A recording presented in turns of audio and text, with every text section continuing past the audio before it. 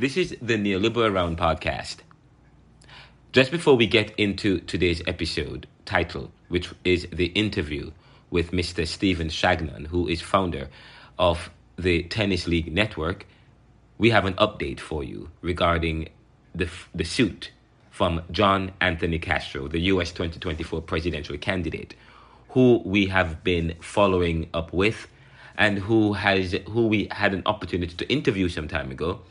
And he also shared with us an insight as to his intentions to sue the Federal Elections Commission on July 25th concerning Donald Trump's eligibility.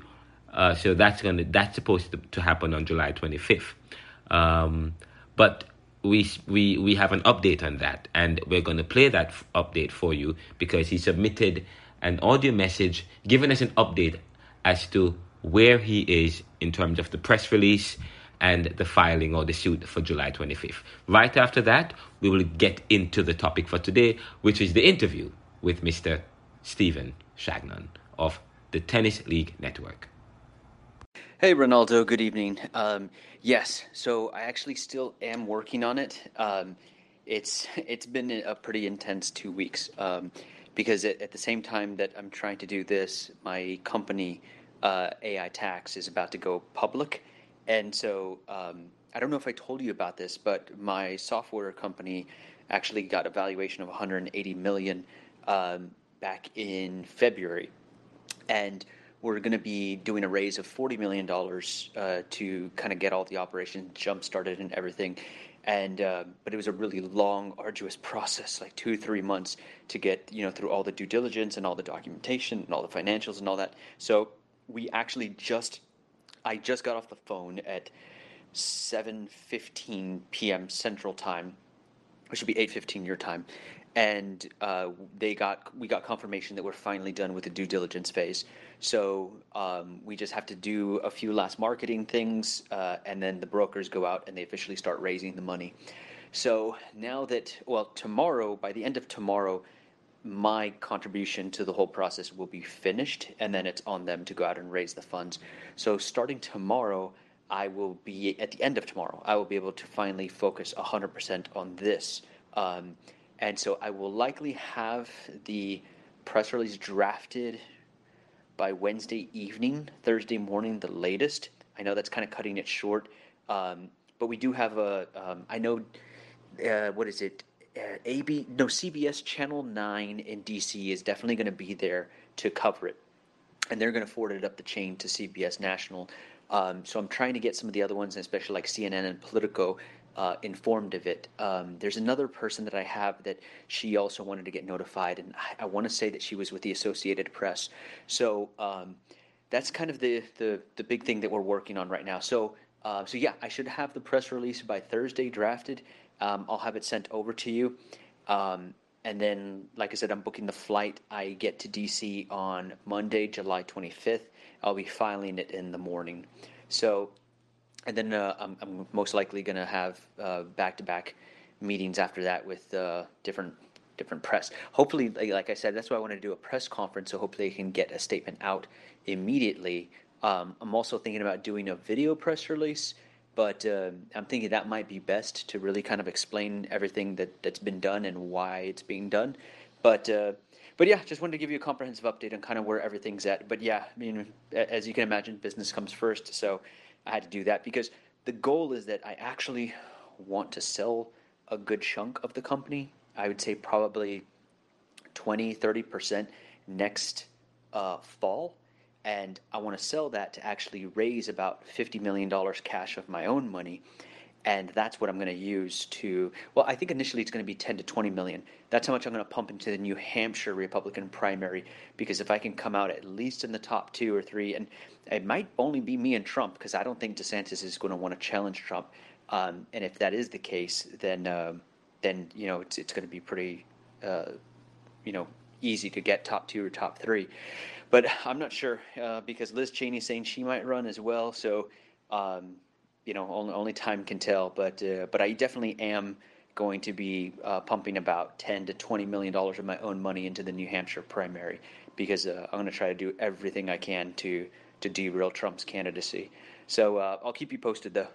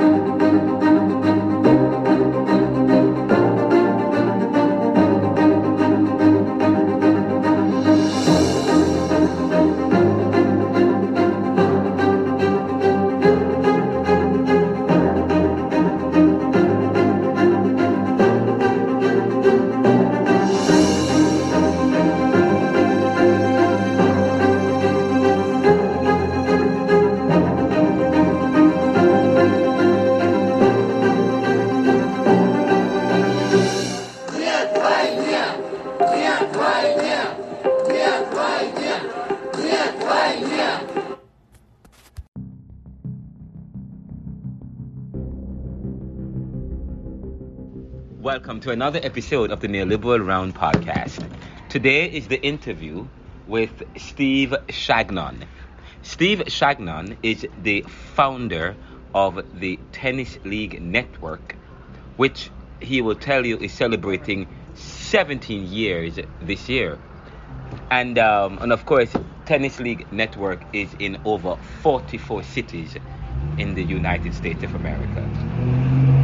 But just before we get into that, I just want, for those of us who are unaware, the Neoliberal Round is 1 year, Sunday, July 17th.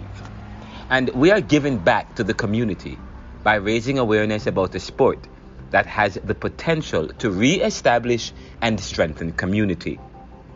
That is what Steve Chagnon and the Tennis League Network, that is located in major cities in the US, is all about, as they engender engagement and networking at the community level while popularizing the sport and providing opportunities for tennis players and interests to get together to play at the non-professional levels.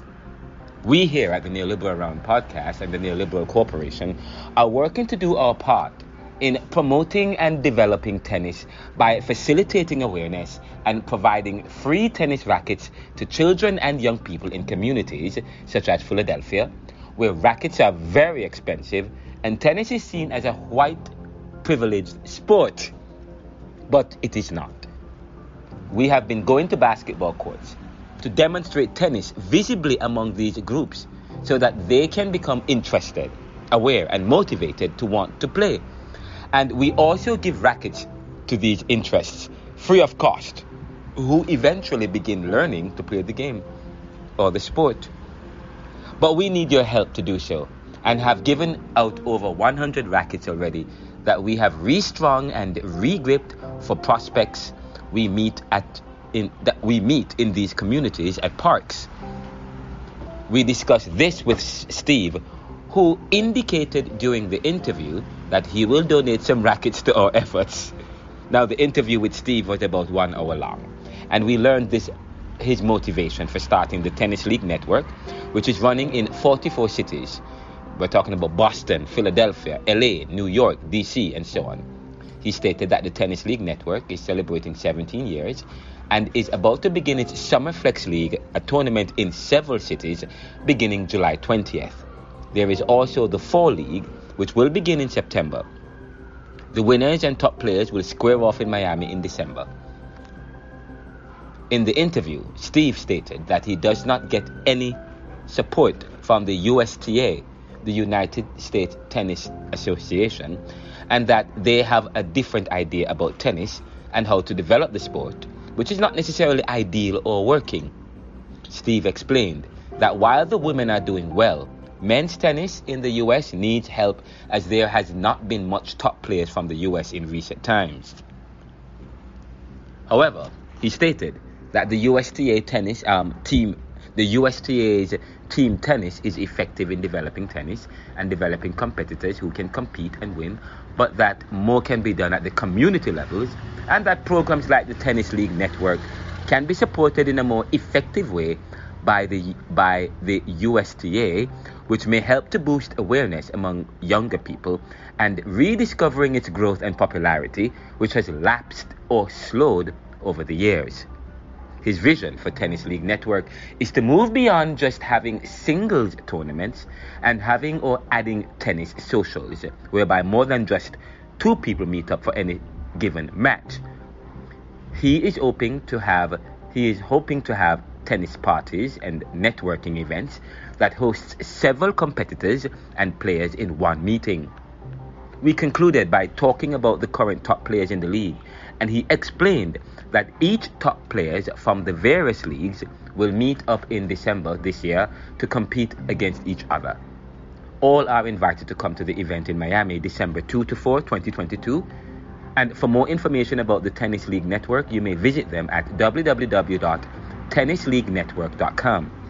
You can register there for tournaments, meet other players in your city, and or become a supporter by donating and visiting any of the tournaments coming up.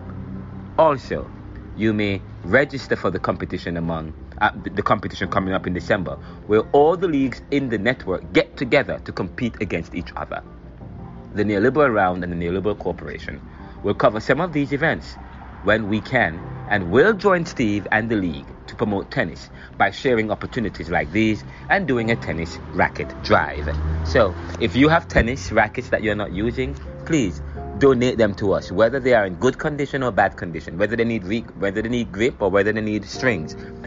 Send them to us, and we will regrip them and recondition them and donate them to individuals and young people in communities.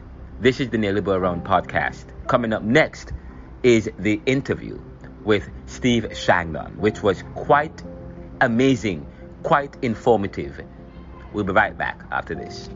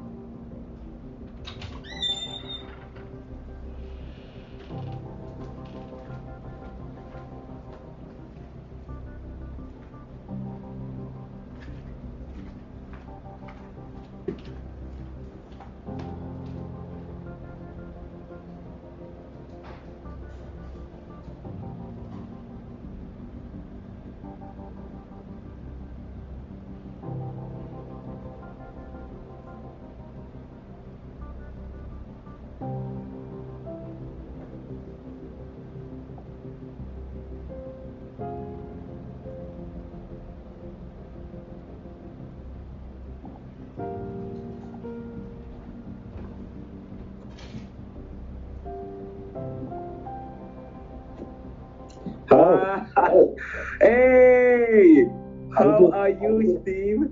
I am great. I am doing very, very well. I'm doing very, very well. Good to see you. My lighting is off. Give me a second. Let me get the light together. Yeah, okay. Yes. There we go. There we go. And there we go. All right. And now I turn my do not disturb on, and I am ready. There we go. All right. Hi, how are you? I think now you can see me. Yeah. Much better. Welcome, welcome. I'm so happy that you have decided to do the interview with me today. And I thought you were in Philadelphia, but you are in Boston. Correct. Okay, well, welcome to the Nearly Go Around podcast. This is usually an audio podcast, so we sometimes give a bonus by providing the audio, depending on the quality and so on and so forth. But I was so happy that you decided. I play tennis. I have my tennis racket with me here, as you can see, with my racket. Nice. And I was yes, this is the head Wilson. I don't know if you're familiar with this racket.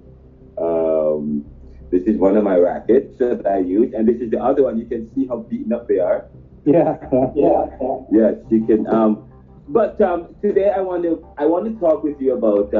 I want to get to know you a little bit and get to know some more information about Tennis Philly and the Tennis League Network. I don't know if I don't think I might be saying it correctly, but I want to know some more about that and your involvement.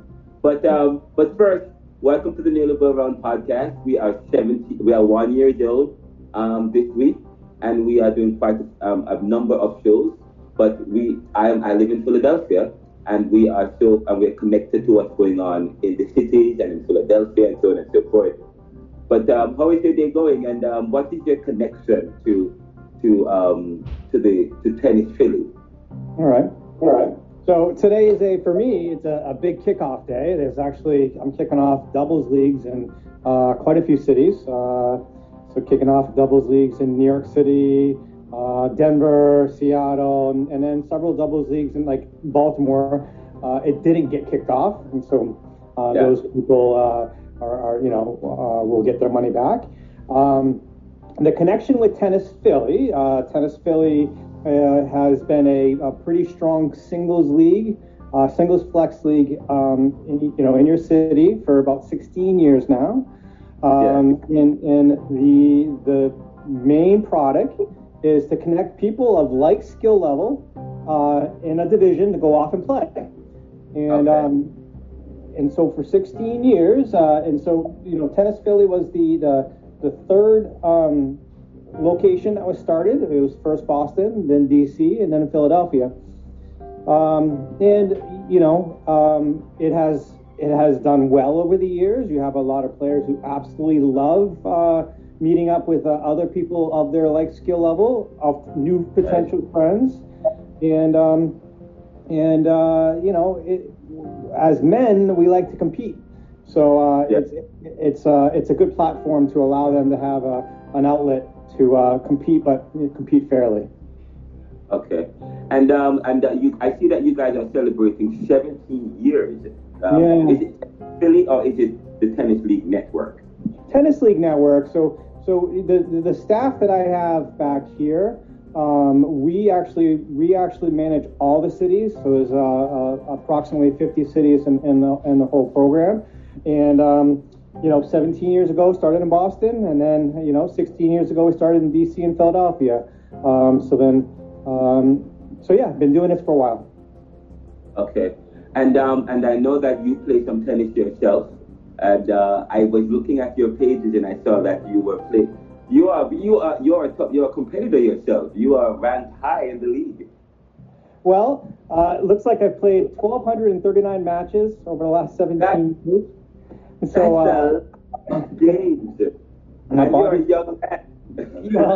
My body's still mostly together, which is pretty good.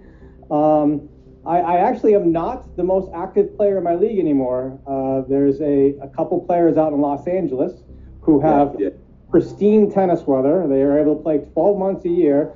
They passed me, and they're not looking back. So. Okay, and so what's your ranking? I think you have some kind of ranking. I think I saw it. You're ranked number 2 now. Somebody's number 1 now. I'm only a 3-5 level player. That's all I am. I'm just a 3-5 level player who loves to get out there and loves to hit hard, but sometimes makes way too many errors. And for persons who don't know this 3-5, I know tennis college rating to 2.0, 2.5, 3.0, 3.5, 4.0. I used to be a 4.5. I don't know if I'm 4.5 anymore. I'm 43 years old, but I got better, and then probably as I get older, you get not as powerful. But I'm a 4.5 sometimes, and on a bad day, I'm a 3.5, 3.7. Yeah. But yeah. So tell me. I know you're ranked. So when I asked about your rating, tell me a little bit about rating for people who don't understand tennis. What's this rating? If somebody asks you what's your rating, what's that about? It's 3.5. Okay. So I'll always give it in reference to my program, this program that's being run. And a lot of people who find the various local leagues are a little bit new to tennis. Not all of them, there's some 4 or 5 level players that come on board and know how things are run. And if the city that is running is big enough, they'll have a community that they can connect with. But a lot of new players, every new player who hasn't played competitive matches, they think they're a 4-0. There's a lot of 4-0 players. You're right. Once they start to play real points, they come to realize that those errors they were making actually matters, and they're not 4-0s. Yeah, right. You're right. Especially when you get into a competitive match where you're like, well, I'm trying to beat you, you're trying to beat me, and like say, I know your weakness is soft balls to your backhand. Well, you're going to get a lot of soft balls to your backhand, and so it changes the dynamics a lot in a roundabout way. But the best reference, a 3-0, a 2-5/3-0 player, you're in the lowest level in all the cities. You're someone who you can start the point with the serve. You have the backhand, you have the forehand, but you have no consistency. You're making a lot of errors. And then I actually, in most of the cities, I run a 3-2-5 league, which is not run in USTA. The 3-2-5 league works out really, really good for the bigger programs because it allows the players who are slightly better than the 3-0s to have a new division, and the players who are not 3-5 to mingle in. And a lot of cities, my 3-2-5 league is kind of the biggest division. So, and then 3-5 is typically a player who maybe has a big serve. Maybe doesn't hit the first serve all the time. Their backhand's consistent. Not all about making errors, and maybe they're just not perfecting. The difference between a 3-5 and a 4-0 player is typically errors. A 3-5 player will make more errors than a 4-0. Now 4-0s, your game's dialed in. You probably have the ability to serve and volley when you want. You probably have the ability to. You're going to hold your serve a lot more.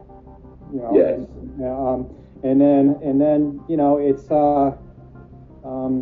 4-0's fun, but you have to. Not everyone's a 4-0. Just as simple as that. That is true. You're right. You're right. And my next question is, how did you get? Well, what's the relationship between the Tennis League Network and Tennis Philly? And did they start synonymously? Because I know that they're in various cities. So Tennis Philly is just a doing business as Tennis League Network, meaning it's a subunit of the overall the network. So with that, it's basically just another entity, a community of players that we're connecting through the system. Yes, and I know this season is one of your biggest seasons. There's a league there's a tournament that started July 20th. That goes. Is that the summer league that you have started this? I'm looking now. So in 6 days. So the main program is that singles flex league, which is connecting players to play singles matches against each other. That next one's going to start in 6 days. And in Philadelphia, we're mainly just running the singles flex league. Doubles enrollment just never picked up. So that happens. Yes, and And how popular is this flex league? I've played in the flex league before as well. Yeah. I've played in the flex league, but I'm very busy, so I didn't go too far because I missed some of my matches. And then I think last year I suffered a major injury, so I played one match and didn't play anymore. But I plan to play this year. But so how is it going? So what's the response rate and so on as it relates to the flex league? Yeah, so I'm looking at the numbers, and averaging about 125 players per season. Oh, nice. That's good. Yeah, looking at the numbers, it looks like it's pretty steady. Even last year, we're averaging about 125. Okay. Actually, last fall was 168, so last fall was pretty large. So a decent number at that level, at that number of players. I can run a 4-5 league, a 4-0 league, a 3-5 league, a 3-2-5 league, a 3-0 league, and that's all men's. And then typically run two levels of women's, a 3-5 and a 3-0 for women. Okay, and you are doing a league and you do a league in Boston, in New York, in LA, and I think I've also played in the league in New York as well. You have, as you said, New York, LA, major cities. Is there a particular reason why you are in some of these major cities? Well, the product has a niche. People like the product, so it's very simple. If people like the product and they sign up and they participate, then in the world of tennis, you have several different major services. USTA is one service. Yes, and thank you. I was going to ask you that. Yes. Yes, and there's a couple smaller segments. There's usually a local league that's there that year. So in a lot of cities, doubles is the main way to play. So being mainly a singles flex league, that's the niche. It's different. Yes. Okay, that's good. And I did ask you in terms of sports. What's going on in tennis in terms of the U.S. and how does your program, how does that support the development of tennis? Okay. So we had this annoying little thing called COVID that came around. Yeah. And it's this virus which is not nice, and a lot of people have had to change their lives based on it, and it actually, in a roundabout way, in a weird way, it actually helped tennis out dramatically. Okay. Before COVID, tennis you could almost consider it was slightly a dying sport. And what I mean by that is participation had just been steadily going down for 20 plus years. You can almost say back to the McEnroe and Connors and Sampras days and Agassi days. That was kind of the high point of tennis. And then, with COVID come around and people not be able to play soccer leagues and basketball leagues and all these closer contact leagues, you had a lot of people say, well, I can play tennis. I'm on either side of the net. We're further away. And so tennis in America has really, really grown dramatically since COVID. And in all racket sports, actually. Pickleball is now, in a lot of locations, pickleball is legit. Yes. So how does it help U.S. tennis? You have a lot of people now that have come back to the sport. A lot of people who maybe played it in high school and maybe played it a little bit in college and played it as a kid, but then put it away for all these years, and now they've come back. And I've had lots of players write the most wonderful thing, saying, "I'm so happy I came back to tennis." Yes. This sport is excellent, and it's a great sport, especially that as you get older, playing basketball, your ankles or knees or pulling fingers, and so luckily with tennis, our skills have gone down a bit, but we can still play well. Just cross train a little bit more and play a couple of matches, and you can get out there and play well. So it's a tremendous sport, and I'm happy that's how we're talking. and you get to meet so many different people, get to connect with different people. And yes, I actually play. Sometimes I go by Albury in Germantown, and there's a 78-year-old gentleman that plays, and I am just amazed. And he practices his serve every morning, and it's quite powerful.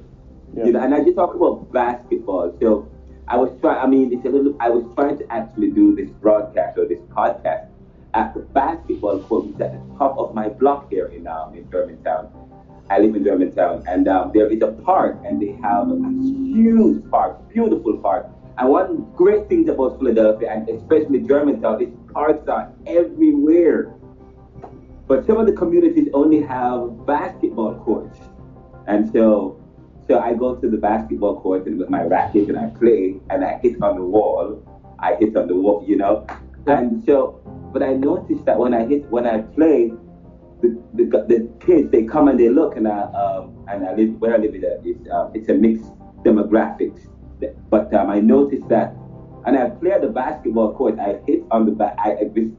Maybe it's an abuse using tennis. I go onto the basketball court and I hit on the wall, but people, the boys that play, go to the next side, and then they would stop and watch, and then I realized this is doing something for basketball for tennis too.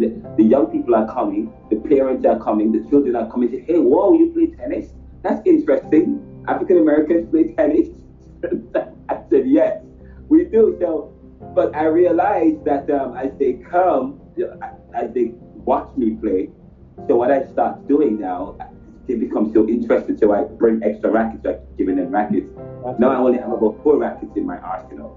But people are, so as a way, I'm exposing tennis. So sometimes I really go to the tennis court, but I deliberately go to the basketball court by the park to hit, so that to expose people to tennis. And I give out rackets. But I mean, on the same note, if you look at Serena and Venus, yeah, and if people can open their eyes, they've really helped in Arthur Ashe, obviously, but they help to show people that you don't have to be any one ethnicity to play the sport. Yeah.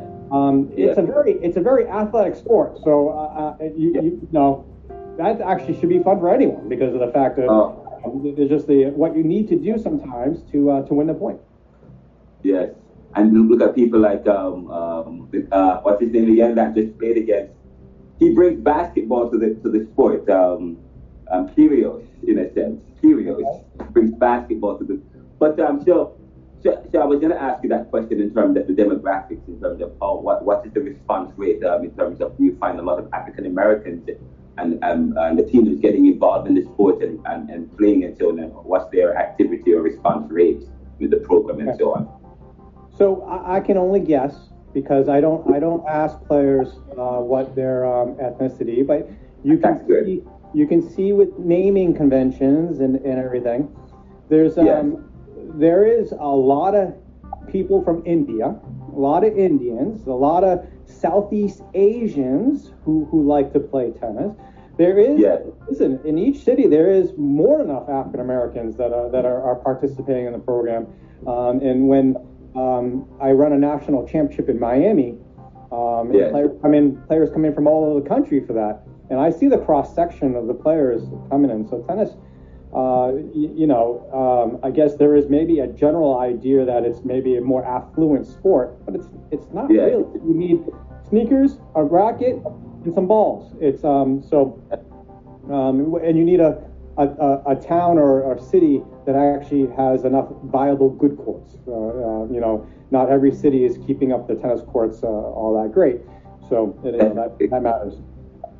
Yeah, that is true. And the rackets are, you can go to Walmart and get a $10 racket, or you can get a $250 racket like this one. Which actually I gave away some of them, but you did. But yes, I've been giving away my rackets, and I'm going to be starting a program where I invite people to give me their own rackets, and then I go to these neighborhoods and I give tennis rackets away for free to these and balls.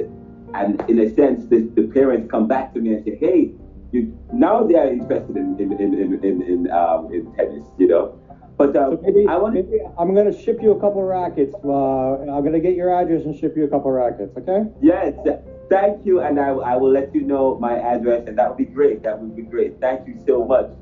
And a couple more questions. Three more. How did you get started with this? Because this is amazing. You are in all these cities, and you know that you have a lot of persons who have participated in tennis. The program is good. I mean, we had COVID, which affected the program, but you're reaching a lot of people. I've gotten persons to sign up for your program as well. I mean, how did you start, and how difficult was it? And what were some of your challenges, and how were you able to, have the kind of success you're having now? So there's twofold. One, inherently, I liked to compete, and so tennis was after I was a baseball, then basketball, and then tennis. So it was just a really good sport to get out, and have a good time, and shake the guys' hand and play to compete. So also had an upbringing a technical background where I was in software engineering, and through a Boston program came the idea that what we were doing there, if I brought it to the internet, it had a potential chance to do something. So, 17 years ago, being a younger guy, you just went off and hustled and tried to talk to everyone and go to all the locations, including all the tennis clubs, and say, hey, I got this great program. If your players get into it, we're gonna, we can get, the tennis club court revenue. And then we can get players out in the courts playing matches. So, at that point in time, I guess you had the opportunity where, I was willing to put a lot of the extra work in, and it was, in the early years, like any small business, the beginning's hard. It's not easy. Who's going to join some website and they're claiming that they're going to connect you and you can play tennis on it. And so, also that would be 2004. So, a little bit, internet's been around by a while since that time, but it was still kind of like, what do you trust? Right. So, the second year is when I went to open up Washington and DC. I had noticed some success in Boston actually getting things together. And so, once again, be a younger gentleman with a lot of energy. And I went to Washington, D.C., and I went to Philadelphia. And a lot of the same things I did in Boston, I did there. And I did it multiple times. I remember the first year, I probably flew into D.C. at least 4 times. And then I definitely flew into Philadelphia a couple times. And so, what happens, now you have 17 years later, there's a bit of credibility that's been there. There's a bit of longevity that if you look at the websites, you can see that it's an active community. So definitely. It was a lot of work. And, now it's... Did you start by yourself, or did you have a team of people that you started with? Yeah, so in the 17 years, things have changed dramatically over the years. Yeah, when it was first started, there was actually a couple people that I'm still best friends with that were on board, that were doing various aspects of it. Had hired a couple people more local to do more local stuff, and have always had a steady stream of different people helping with the website and everything. So. In the end, as the years move on, a lot of people were paid off, and the business now is more streamlined, and it was it's not a humongous human intervention program, but it doesn't run by itself. So I'll tell you that much. Yes, and you have all these other places that you guys have to be managed and running, and you have different people in these areas that you have administering the games, the programs, and the programs of the tennis league.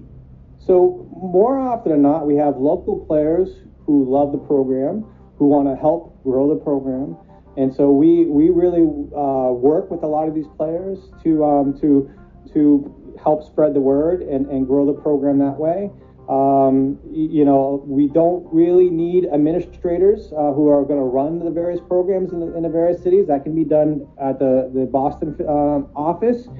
So, we have a lot of people who really love this program, who have just been playing for years and years and years. And they know if they get more people in the program, then they get more people to play. And that's a win-win, That is true. That's true. And I know, I'm one of those persons I actually got somebody in the program who is more active than I am, and who keeps, and he met very well. But and this is one of the beauties about this program, man, because I brought some person when I heard about your program. I learned about people who wanted to play, so he registered for your program. He plays in all the tournaments. So, Who is he? His name is Alvin Tribble. Yes, and he plays in Tennis Philly area there, African American young gentleman. And I think how do you spell his last name? Tribble, Tribble. Okay. Yes, he plays in the tour. I think he's registered. I think he played in the last one that you had. He just played actually in the Flex League. Okay. But I went far. I think he played in the 3.0 or 3.2.7. Did you have a 3.75 at one time? Yeah, so the 375 comes and goes based on how big the enrollment is. Yes. And I played in the 3.75 last year, just one game, I think. So, but it was really good. So, but next question I wanted to ask you is, what was your motivation? And because you said you played various different sports, but you settled in tennis. And what's your motivation? What inspired you? What moved you? I know you said you were young when you started, but how is this? You were 17 years in the making. What is it that drives you? What motivated you in the first place? And what to other persons who might be so inspired by what you're doing? Let us into your motivation. So, over the years, there's been a lot of people who have come back and written stories about their experience in the program. And some of these stories are excellent, are unbelievable. I remember back in the day there was a gentleman who basically lost 150 pounds through the league. So he basically used it as a means to really get himself in a lot better shape and shred off a lot of weight. So you have various people, a lot of people who have said that a lot of people who said they've met new friends and a lot of people who've come back and said, I found to love the sport again. I used to love it as a kid, and I love it again. So in the end, I think one of the things going on in our society right now is we've had a definitely breakdown of community, and in a little bit of way, I think the various leagues become little communities. And so that's what we need a lot more of moving forward. And so. In the end, that's the main motivation. Being a small business owner, it's great. The thing's big enough now that it's basically I can do it full time and it's fine. So, but knowing that you're giving a lot of people a release, an out of the competitive instincts, the meeting new potential friends and like that. That's kind of the biggest thing. Wow, that is, what you just said was quite powerful, man. You said there is a breakdown in community, and the league provides that community, and you are so right. An outlet and for people to come together, and also an opportunity for people to vent and so on and so forth. But this is really good. That was a very profound statement that you've made. It really brings people together. Yeah, and I'll give you one example. The LA players, I'm jealous of them because they have a rain day and they complain like, oh, it rained today. I'm like, do you understand what the rest of the country puts up with? We put up with 45-degree days. We put up with heavy winds and actually every once in a while in LA they'll have heavy winds, but there's a couple divisions in LA where like the average player will play like 14 or 15 matches in the season. The average player. So these people are meeting up at such a high level, such a huge amount of times that they all know each other very, very well, and they all just spend long-standing friendships and long-standing competitive relationships. So that's definitely the best place in this country to play tennis if you can deal with the traffic and you deal with the and go into the locations. But it's awesome. You have do you have a junior program as well? I know you have the community, but there's no junior program or any kind of lesson. And what about lessons? Do you provide lessons and so on and so forth? Tennis lessons for people? With lessons, I have a partner. The partner is mytennislessons.com. Yeah, Andrew Marcus over there is the CEO of the business, and his team is doing a tremendous job getting players connected with instructors. I stay out of lessons because of the fact it becomes too people intensive, and that's not the philosophy of the program. So, and what was the other question you asked? You asked one before that. Well, I'd asked if you have a junior program. A little bit of the same answer. With the juniors, we've had over the years several inquiries. Why don't you get a juniors? You know what? The juniors' parents are not worth it. Yes. those parents are they're very demanding, and it's just a program that I haven't decided to dive into. I know here in Boston, the juniors program is across most of Metro Boston is mostly non-existent. So, but Boston's a hard place to play higher level tennis. So, it's not a program that's the amount of work to put into it. It's not worth it. But everyone out there should try, because I know there is a market. And so, And in Philadelphia, you have, but in terms of competitions and so on, do you have junior competitions but what are the competitions that you have? I know you have, and in terms of the Flex League, I know you have 2.5s and what then?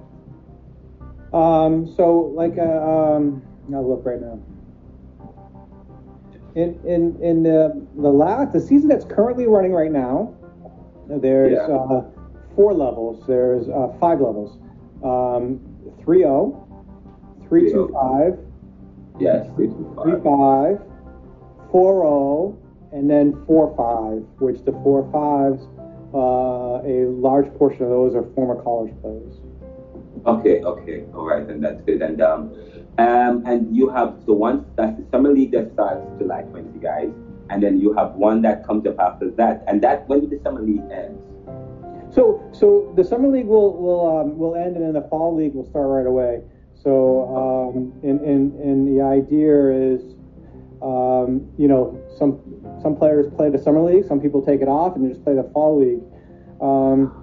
The summer league is going to end September 11th, so kind of later. And the fall league is actually going to start a week earlier, September 6th. And the reasoning behind that is you always got to think about the amount of cold weather or warm weather that's left at the end of the season. So usually in Philadelphia, you have more often not playable days in November. But as you start getting closer to Thanksgiving, it's starting to get a little bit pretty chilly. So make sure there's enough time to get the playoffs in. And do you get any kind of support from? But before I ask you that question, do you have any players from the league or from the network that plays on in the USTA or any other federation? You have a lot of players who that just can't play enough tennis. So they'll play 5 leagues, and this league is just one of the 5 leagues they play. So Yeah, each location is different. Like I noticed in Charleston, South Carolina, Charleston has a very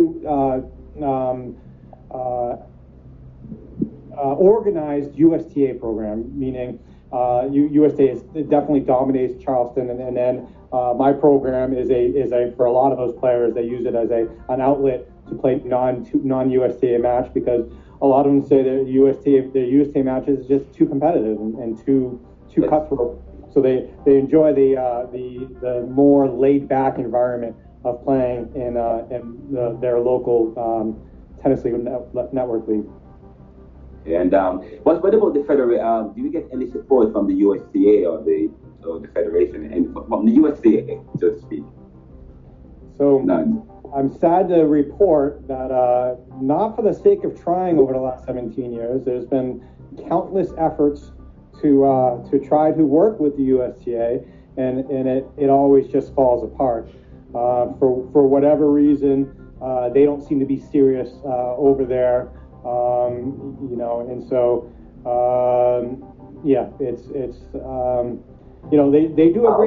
they do a tremendous job with team tennis. They do a tremendous job with the U.S. Open.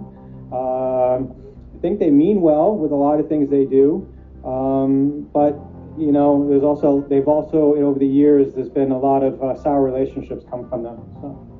Yes, and wow, and I didn't really, my relationship in terms of competitive tennis started with tennis with you guys. So, and many people associate tennis with sometimes in the communities here with, if you don't play tennis or if you have a lot of experience with tennis or you're very green around the edges, you know about USA, but mostly a lot of my friends know about your program, tennis Philly, and so on, both in Philadelphia area. So, I think the biggest difference between Tennis Philly and USTA that has always been a key differentiator is that my programs, the local programs that I run, they're all super easy to join. You don't have to. You have to reach some kind of qualification. You don't have to reach out to some captain. You don't have to try to beg to get onto a team. You just basically.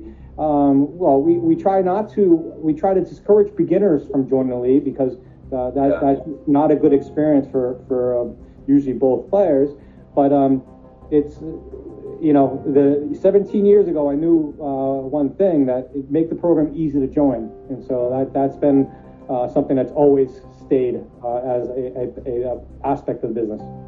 You cut out the bureaucracy. Yeah. Cut out the bureaucracy. and that is good. That is good. A lot of people don't like the bureaucracy. And in terms of your funding, how are you able to survive having this because this program is expensive, I'm quite sure. How do you get going? How do you survive? So run this thing for 17 years, have come to a point of realizing to keep expenses in line with what the business is. And so, sadly, indifferent to our government, you can't spend more than you make. That's just the facts of it, Yes. So, since day one, this business has never, ever taken a loan, and has always worked on from the revenue coming in from the players. And that's the way it's always going to be. It's just, you got to make sure that you're running a healthy, viable business that can survive downturns, and it should be that. And I just have one or two more questions.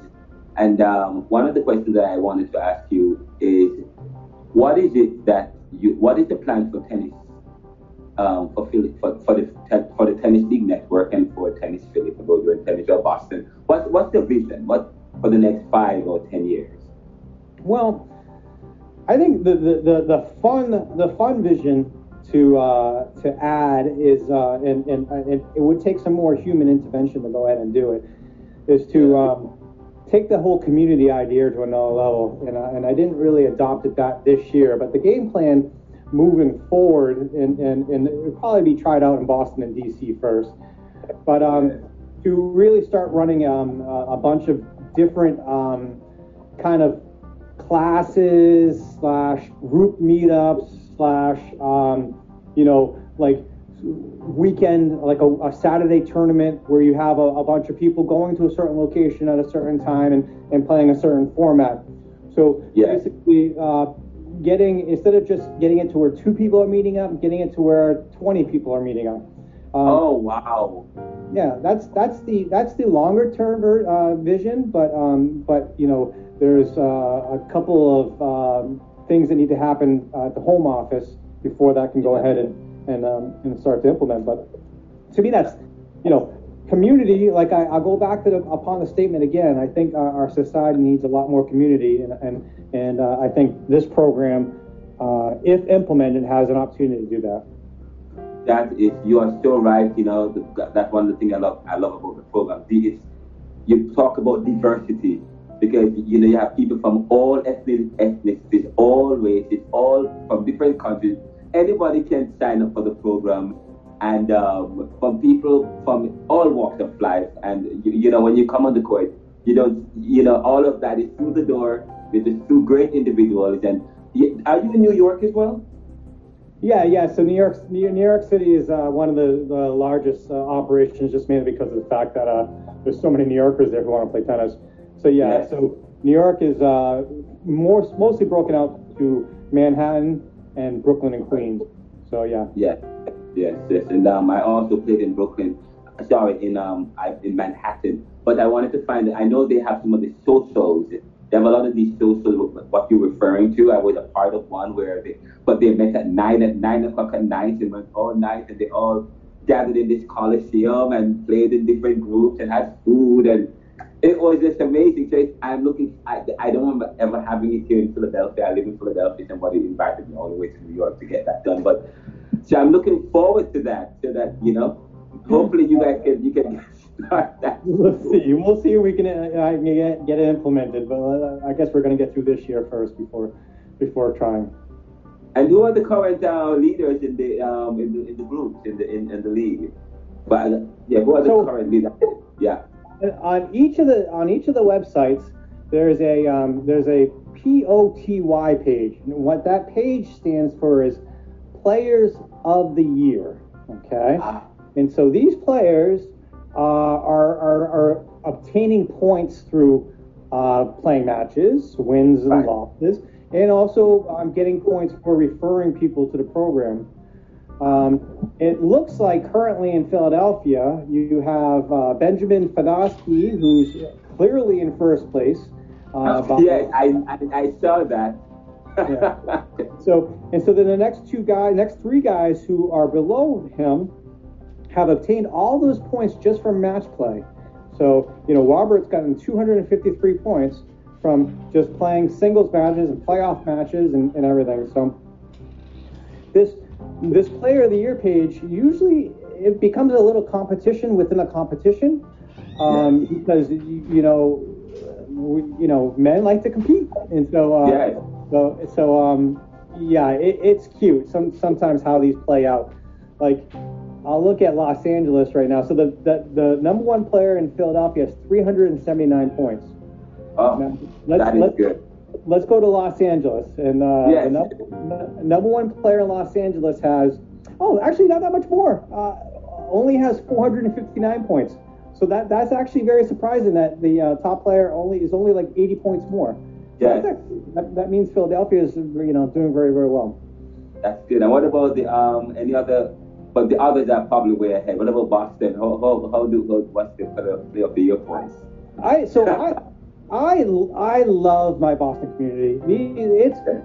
I've played so many of the players, and everyone is just awesome. Just such good people.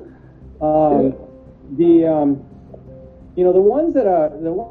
people that are troublemakers, they tend not to stick around, which is great, because, you know, if you can weed out the rotten apples, as they say, you're going to be left with a stronger tree. And actually, if I'm looking at the top 6 in in Boston, I've only played 2 of the top 6. So that's, you know, like the community is so healthy that there's a lot of players that I don't cross paths with, which is pretty impressive. This is good. This is good. So great. So even across cities, you have competition, people competing, or you can compete in terms of who has the most points. Hopefully, after this show, a lot more people in Philadelphia will start playing even much more matches so that we can outdo LA and Boston. Definitely try to play as much as possible before the dreaded winter comes again. Yes, yes. But it was a pleasure talking with you, and you are doing such an amazing work developing tennis, and it seems to be paying off a lot. Thank you. It's very kind. It is a labor of love. I do love to service this product, provide this product. Have like I said, some of the players write the nicest things. It's a nice program, and I very much appreciate the interview. Thank you very much. It was definitely. And by the way, the U.S. Open is coming up. Any ideas about what's going to happen for the U.S. Open? Well, there'll be a lot of people that attend and a lot of tennis played. Yes. We'll see if go ahead. Djokovic won't be there. But I'll reserve comment on that one. Yes. And do you think what are your predictions? I mean, in terms of, do we have much Americans that's going to be participating in this year's U.S. Open? And we didn't do too well. We didn't do too well in Wimbledon. What about for the U.S. Open? Yeah, well, I mean, we have a couple of ladies who are always towards the top 10, and Coco Pop.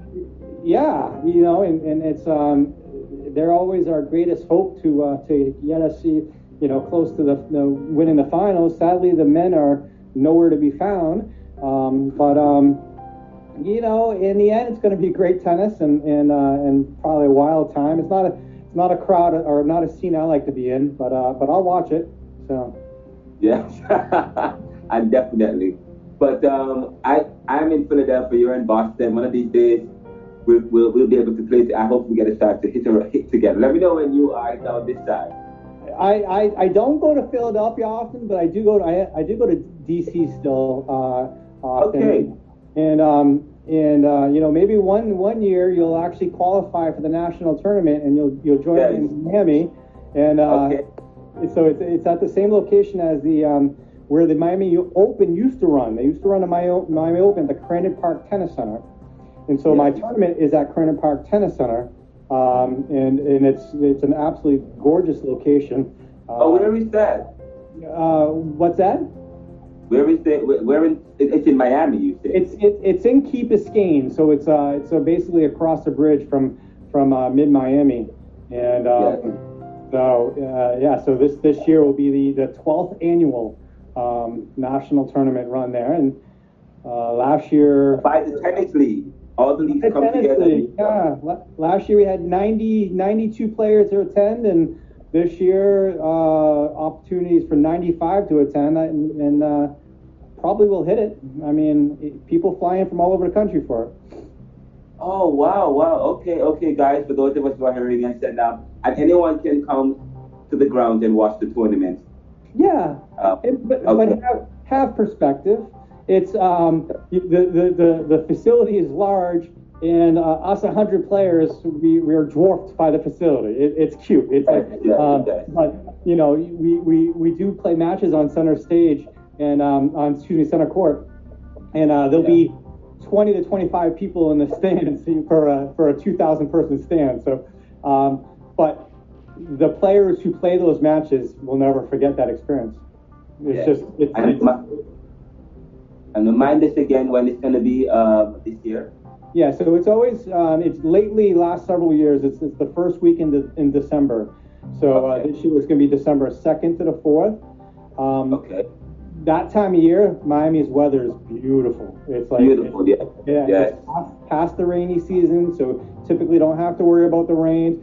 You will have humid days where people melt down, but it's not always humid. So And the sun is still pretty direct. So us northern boys, we get affected by it a little bit more. But you just got to go there in shape. You just got to go there in shape. If you do that, just go in shape. Yeah, right. You're right. And I was at first. I'm in DC. I go to school in DC as well. Live in Philly. Go to school in DC as well. I'm in New York sometimes, but I'm also in Florida sometimes. So I just don't go as far. I don't go to Boston, which I guess I need to add that to my arsenal. One of my cities that I trod. If you come to Boston, bring your rackets and we'll play. Okay, you know what? My narrator, I told you that the narrator for my book, Neoliberalism, lives in Boston, and I'm supposed to be doing something with him soon. So I'll definitely let you know when I'm coming up to Boston. Wonderful. But you have any last? Go ahead. Just make sure you come before early October is about the latest you can come, and we can be bearable to play outside. Oh, because it's all the snow and the weather. It's not snow at that point in time. It's just chillier. Yes. Okay, nice. Well, thank you so much, and you have been such a great treat, a guest, a great, awesome person on the show. I reached out to you, and you decided, yes, I can do this. I'm so happy. This is a great program. I like to expose positive community stuff that's happening, so that others can be aware of it and participate. So thank you so much. And hopefully I get a chance to talk with you some more soon. And one of these days I can have you back on the show. And one of the things we want to do as well, probably go maybe in December, come down in December and hopefully maybe I could come down in December and maybe do some coverage for the podcast. I always like people to come in and you always have a bunch of people who take a bunch of videos and a bunch of pictures and capture the stories. So, because there's a lot of great stories there. A couple of years ago, Bob Clark came in, 65-year-old gentleman from Hampton Roads, and he made it to the finals of the 325. And he's a 65-year-old, and he was competing with the kids, and he was beating the kids. And wow. Yeah, I've seen a lot of really, first of all, a lot of great people go to that tournament, and a lot of cool things have happened over the years. Oh, wow, that's great. That's a good story to end with. That's a good way to end. 65-year-old Bob comes in and dominates the young people. Actually, Bob reached out to me about a month ago, and he says, hey, how do I get back to the Miami tournament? And I told him, I said, well, you got to get 25 matches in this year. So I know he's been working towards playing 25 matches. So. All right, then that's what I need to do. Okay, I will play, but I need to get on board. I need to start playing some matches then. My goal is to get there, so I plan to do so starting as soon as possible. Get me your mailing address, and I'll a couple of I have some spare rackets in the house that I'll send them out to you. Thank you so much. I appreciate that. So I appreciate you, and I hope you have and I'm going to text you my email address, and so that you have it, and my home address and so on and so forth. You can send me those rackets. Thank you so much. And for those of us who are listening to the Neoliberal Round podcast, thank you so much. And this show is going to be available via Spotify, Stitcher, Google Podcasts, Amazon Music, the Alexa app, Anchor, and Radio Public if you're not in the U.S. And it's theneoliberal.com, which is my website, and RenaldoCMcKenzie.com. Remember, the Neoliberal Corporation, we are all about serving the world today to solve tomorrow's challenges. And what is communication? Communication is to make popular what was the monopoly, and that's our aim. And I hope that we have achieved that today by sharing Tennis League Tennis and this amazing gentleman with you, Steve Chagnon. Okay? Thank you. It was a pleasure. Yeah, man. Walk good. Take care. God bless. God bless you, and peace.